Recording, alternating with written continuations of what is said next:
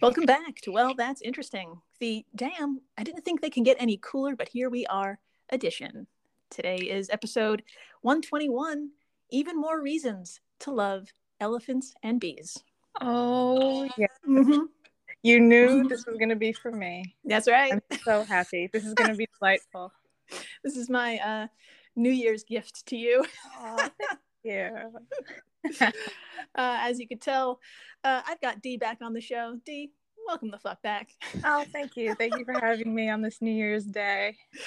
We are both unshowered and very tired. Yes. As it should be on New Year's Day. Yes, absolutely.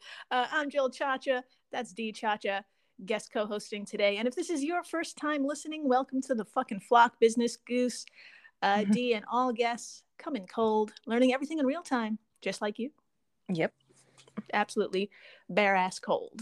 And if you want to come in bare ass cold, absolutely feel free to scroll down in the episode description. You'll see a link to a form. Fill that out. Come on the show. Let's have a comedy science-y conversation about something horrible.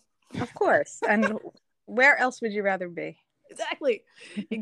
Yeah. Today though, it's all good shit. Nothing too horrible. Today, my friends, is all about wild new discoveries about our largest and littlest buddies. In the first half of the show, we're going to start big. Now, get this, an elephant's trunk has about 40,000 muscles. And if that sounds like a lot, you're right. Because for comparison, the human body has about 600 to 650 muscles. That's it. Wow. All up in your body. That's it. We're so pathetic. Now, that staggering array of muscle tissue and nerves help them perform a wide variety of tasks, from easily uprooting an entire fucking tree to holding a paintbrush. But up until recently, biologists knew very little about elephant brain, trunk, and face communication and how they execute with such dexterity. Well, a few neuroscientists stepped up to the challenge, and what they discovered about African and Asian elephants has broken mammalian records. There is a lot going on behind those eyes, and we're going to get into it. It's fucking outrageous. I mean, they're the best things on the planet. They're just incredible. My favorite thing is an elephant. Yeah. And then my... a close second. Yeah. Then after the break, speaking of which, dogs, fucking cats, chimps, monkeys, dolphins, hundreds of mammals, and even birds are known to enjoy playing. Just shooting the shit and having a ball. And giggling. That's right. And now for the first goddamn time ever, researchers have shown that, yes, bumblebees like to play as well. Amazing. I know. We have a bumblebee in our back porch, and she definitely likes to have a romp. She's a romper? She chases me around and away from... I think she's having fun doing it. That's amazing. Yeah. I did not know that you have an intimate relationship with a bee. I've named her Claire. Claire. Oh, fuck, Claire. Oh, that's heartwarming as shit. Well, yeah. The experiment they performed to prove it, that they love to play, is as adorable as you think. There's a video. We're going to watch it. You will explode. Oh my gosh. I'm excited. Wouldn't it be great if just you and Claire? There's a video of me being chased by Claire. She's giggling and I'm just, okay, Claire. I just wanted to sit and enjoy my tea. Nope. Not on Claire's watch. So before we get into that cuteness, we got to start by cracking into some brains. And to do so, we need to head on over to Humboldt University in Berlin. It's here we'll find Michael Brecht and fellow neuroscientists. And before them are the brains of 4 African and 4 Asian elephants. And you're probably wondering, how in the holy hell did they get them? And does this happen often? Because it's kind of an odd situation. That's a great question. Well, I can tell you, no, getting your hands on elephant brains is and has been extremely difficult. From the October issue of Science Advances, which published the researchers' findings, quote, elephant brains are largely uncharted because of a lack of access to brains and the non-feasibility of invasive mapping, end quote. So in sum, these animals are protected and sticking these guys in an MRI just ain't gonna happen. Yeah, that'll be a little uncomfortable for everyone. Yes. Now, not only because of their size and such, if you do happen to nab a brain, according to Jack Tamasia of the New York Times, quote, weighing in excess of 10 pounds, elephant brains degrade quickly after death and are a hassle to store. Aw. End quote. So I could see 10-pound brains taking up a lot of space real quick. Yeah. Not a lot of shelf space. So how did Michael and the gang get not one, but 8 brains? And what a sentence that is. Please do tell us please do us the honor and tell us, as reported by Tamasia of the New York Times, how did they score the booty? Quote, Dr. Brett, fortunate enough to gain access to a trove of brains from animals that had died of natural causes or were for health reasons, and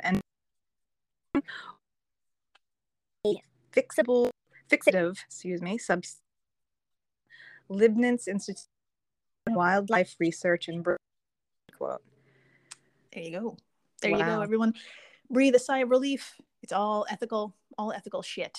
And I actually did a little digging into the research paper, and I found out that 2 of the Asian elephants were named Burma and Dumba, and they passed away at 52 and 44 years old. Burma is that young? Is that young for an elephant? 50 and 44? Yeah. My God. That's a good question that I'm not going to look up because it's depressing. Okay. Yeah. But they sound very sweet, and they sound hopefully they adorable. had great lives. Yeah. I think they were loved. So thanks to them and the rest of this group of elephants, a mystery has been solved. But before we get into that, Dee, what the fuck did researchers focus on in their brains?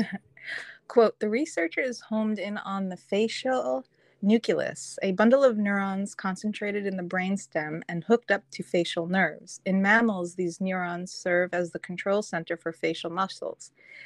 They're in command whenever you wrinkle your nose, purse your lips, or raise your eyebrows. They also help elephants employ their trunks, end quote, from the New York Times. There you go. There you have it, my friends. The facial nucleus in ye old brainstem and hooked up to ye old face. Mike and the team had the daunting task of counting neurons in this section of the elephant's brains. And get this, it's only the size of a grape. Now, if this work sounds fucking time consuming, it totally was. So we're going to fast forward and get to the mind-blowing outcome. No pun intended. Did these researchers find? All right, drum roll, please. Thank you. The saddest drum roll ever. That was perfection. So they found, on average, African elephants have 63,000 facial neurons, while their Asian counterparts have about 54,000. Wow. Now, to put these numbers into context, you and I have a weak 8,000 to 9,000. That's it.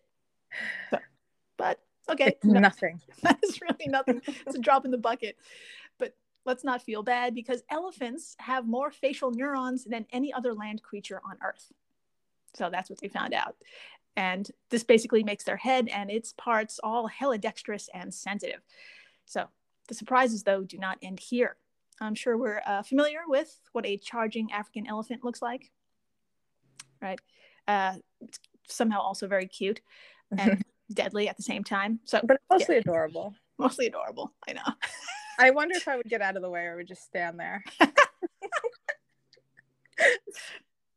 So, dear Dee, please tell us what is going on behind the scenes there and how expressive are their ears? And thanks to this exclusive behavior, how does it make their brain different from Asian elephants? From the New York Times, while his team expected Asian elephants to possess stores of facial neurons, Dr. Brett said the disparity between the two species was noteworthy. While the animals look similar, they have major facial differences. African elephants have much larger ears, which they fan out when they charge. These researchers found a neurological correlation. African elephants devoted roughly 12,000 facial neurons to controlling just their ears. Mm-hmm. This not only dwarfs the amount of neurons controlling Asian elephant ears, it is nearly 3,000 more neurons than were needed to operate the entire human face, end quote. Yeah. fucking wild. That's insane. It's fucking insane. 12,000 neurons just for their ears, and we use a mere 9,000 for our entire stupid faces. They should be in control. Not us. There should be more of them, not more of us. Totally fucking agree. I'm ready to just hand it over. 2023, here, take it. Elephants, go with it. I'm sure they could do a better job. Fuck, man. All right, so let's all focus on the trunk for a moment. Now, like I said, there's about 40,000 muscles packed in there, and as such, it turns out half of the total number of facial neurons are devoted to the trunk alone. So we're talking about 25 to 30,000 neurons, give or take, to control the trunk. Now, that's a big number to do very tiny, deliberate things. And here's what I mean. My friends, it's imagination time. Please picture an African elephant. Fantastic. Now, at the end of the trunk are two finger-like projections used to pinch objects. Do we all see it? Yeah, we do. Now imagine an Asian elephant. They only have one finger-like fang at the end of their trunk, and they grasp tiny objects by wrapping their trunks around them like a full-on bear hug, which is actually super, super fucking cute. Now, thanks to Burma and Dumba and the 6 other elephants, researchers have finally pinpointed 2 regions in elephant brains that may be the equivalent to fine finger control in humans. Those regions are actually less defined in Asian elephants, which makes sense because they only have one finger-like projection. But this area was finally mapped out, opening the door for future research, which is great because we want our massive friends to be healthy. And understanding what's going on up there and where to look is a good first step. So there you have it. Brilliant. Fucking brilliant. Brilliant stuff. And then after the break, my friends, what happens when you put 45 bumblebees and teeny wooden balls together? You get a good time. Sounds like it. Stay tuned. So excited. Stay tuned for adorableness. Hey, you flock, you probably noticed the intense audio glitching that was taking place when Dee was explaining how Michael and the gang got not 1, but 8 brains. Well, don't worry, I've got you covered. As reported by Tamasia of the New York Times, quote, Dr. Brecht and his colleagues were fortunate enough to gain access to a trove of elephant brains from animals that had died of natural causes, or were euthanized for health reasons and ended up either frozen or in a fixative substance at the Leibniz Institute for Zoo and Wildlife Research in Berlin. End quote. So there you have it. And please stay tuned after the break. We have adorable, adorable bee stuff. So please, stay tuned. And we're back. We are so back. And my friends, it seems dogs aren't the only ones obsessed with toys. That's right. Let's head on over to the Queen Mary University of London, where we'll find lead study author / PhD student Samadi Galpeage. Samadi Galpeage. I think I nailed it. I think yes. And Professor Lars Chitka, Professor of Sensory and Behavioral Ecology. Lars is also the author of a recent book called Mind of a Bee. I'm getting it. Yeah. I'm going to get that book. Now, as you can tell, these folks have a soft spot for our teeny floofy friends, the bumblebee. And they believe we're just scratching the surface of our understanding of them. So they went about asking a question no one had bothered to ask before. Are bees capable of play? Now, to even answer that question, how the fuck do we even define play, and what should we be looking for? So Dee, please tell us, as so wonderfully listed by Eleanor Higgs of IFL Science, what's the criteria for certain behaviors to be considered play? Okay. There are 5 key factors at work to determine if a behavior is actually playing or has some survival benefit. The 5 criteria are: 1, does not contribute to an immediate adaptive benefit or survival strategy. 2, the play is voluntary, spontaneous, and rewarding. 3, play behavior should be different from behaviors used in looking for a mate or finding food. 4, play is repeated but not stereotyped. 5, play behavior was initiated under stress-free conditions. Mm-hmm. All right, so now that we know what behaviors to look out for, how in the hell do we get bees to have a good time, to shake off the chains of hive work and just be spontaneous, like Claire? Yeah. Like she works all day and she wants to, like, put on her little bee high heels and attack me. That's right, to relieve some stress. I think she enjoys watching me like duck when she comes right up to my eye. Yeah, she's a masochist. Yeah. How inspiration? She's an inspiration to us all. I love her. Amazing. Every year. She's been back every year for 5 years. Jesus. Yeah. Holy shit. That's why Mind of a Bee is going to be a good read. Yeah. Oh my God. You can keep us updated. It'll bring Claire and I closer together. Work on your relationship because it's clearly one-sided. Yes. No, I love Claire. When she wants the porch to herself, I exit and she can she plays with other insects. That's cool. She looks like she's attacking them, but maybe it's play for her. I'm not sure how it works. We need clear communication. I'll videotape it this year. Yes. Yeah. We need some video evidence. I'll post it to our Instagram and Twitter. Okay. I'll do my best. Okay. So how the hell do we do this fucking experiment? Well, first you get yourself 2 differently colored boxes and a few small wooden balls and about 100 bees. And then you wait and see what the fuck happens. For the first experiment, those 2 boxes were placed side by side with one box filled with those playthings, and 42 stress-free bees were released, and researchers just sat back and recorded what happened. So Dee, I actually have a video of what took place, and if you would, please tell us what you see in this video. What's going on? Do your best. Please don't be me. Please, David Attenborough narration, please. And if anybody actually wants to watch it, just Google search fucking bumblebees enjoying playing with balls, or it'll come up because this is like a first of its kind. So I'm pulling up the video. For some reason, I'm nervous. It's all your PTSD with Claire. Claire. She's basically treating it like one of these balls. So I'm going to play the video right here. I'll have screenshots on our social media stuffs too. So come on by and take a look at this. All right, okay, so it's a bee on one of the balls, just on top of the ball, rolling around, just on top of it. Looks like it's having a good time. Multicolored balls. Now it's on the purple ball. Still doing the same thing, just on top of it, rolling around, having a good time. Looks like they had a few. Aw. Yeah. So they're just jumping on the balls. Yeah, it's going from one ball to the next over and over again. It's really fucking adorable. It looks cute. It looks fun. I'd do it. Life-size ball. Yeah. So my friends, the bees discovered the balls and, just like you said, learned to roll them around. There was no reward, no food, no nothing, just the toys. Now get this, after a while, the bees were taken away and the balls were removed. When the bees were reintroduced to the 2 boxes, the bees had an obvious preference for the colored box that contained the balls. It was as though they were expecting them. Wow. I know. Now there's some balls. I'm gonna do this. Yes. Get Claire some. Just give her Wookiees toys. Yeah. Take them from the dog. She is big enough to carry them, but I don't know. I'm gonna try this.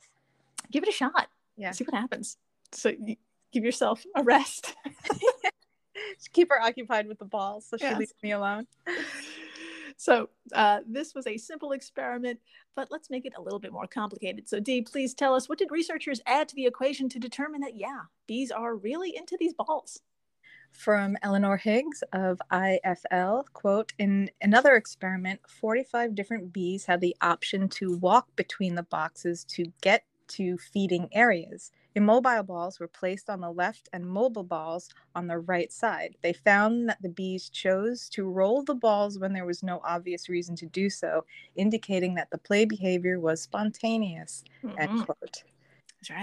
That's right. They had no interest or little interest in the balls glued to the floor, and they had little interest in the food. All they wanted to do was have some fun. That's right.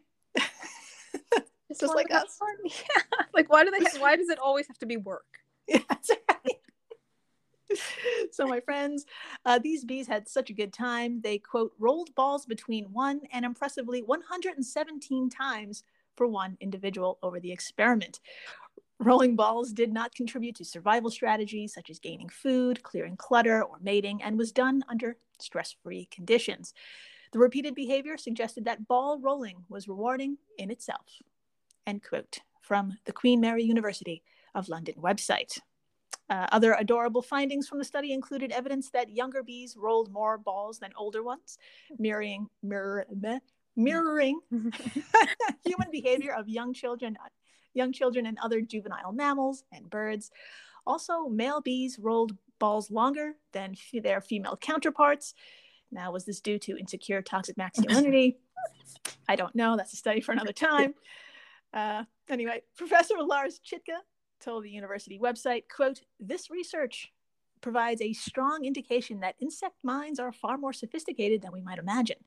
We are producing ever-increasing amounts of evidence backing up the need to do all we can to protect insects that are a million miles from the mindless, unfeeling creatures they are traditionally believed to be." End quote. So, yeah, that is so sweet. Like, we have to give them more credit, you know? I mean, they're doing pretty good. Yeah. They've been around a while. I mean, everyone wants to have a little fun, little stress-free conditions. Fuck yes. Maybe they should do that at work for people. We'll roll around on balls. It's the ballroom. Going to the ballroom. I'm going to the ballroom, guys. Just throw yourself against a ball and roll around. So, my friends, we all contain multitudes, or some shit, and even bugs, I suppose. The end. That was delightful. It's fucking delightful as fuck. On this New Year's Day, I've learned about elephants that Sarah and I will get closer in this research. Yeah, I definitely want to know what's going to happen with your relationship in 2023. Yeah, come spring, I'll let you know. Okay, we want updates. And thank you for listening, rating, subscribing, telling your friends how just staggeringly impressive elephants are and bees, and how they're just better than us. And that's it, really. And happy fucking New Year to you. Happy New Year. And please, stay interesting.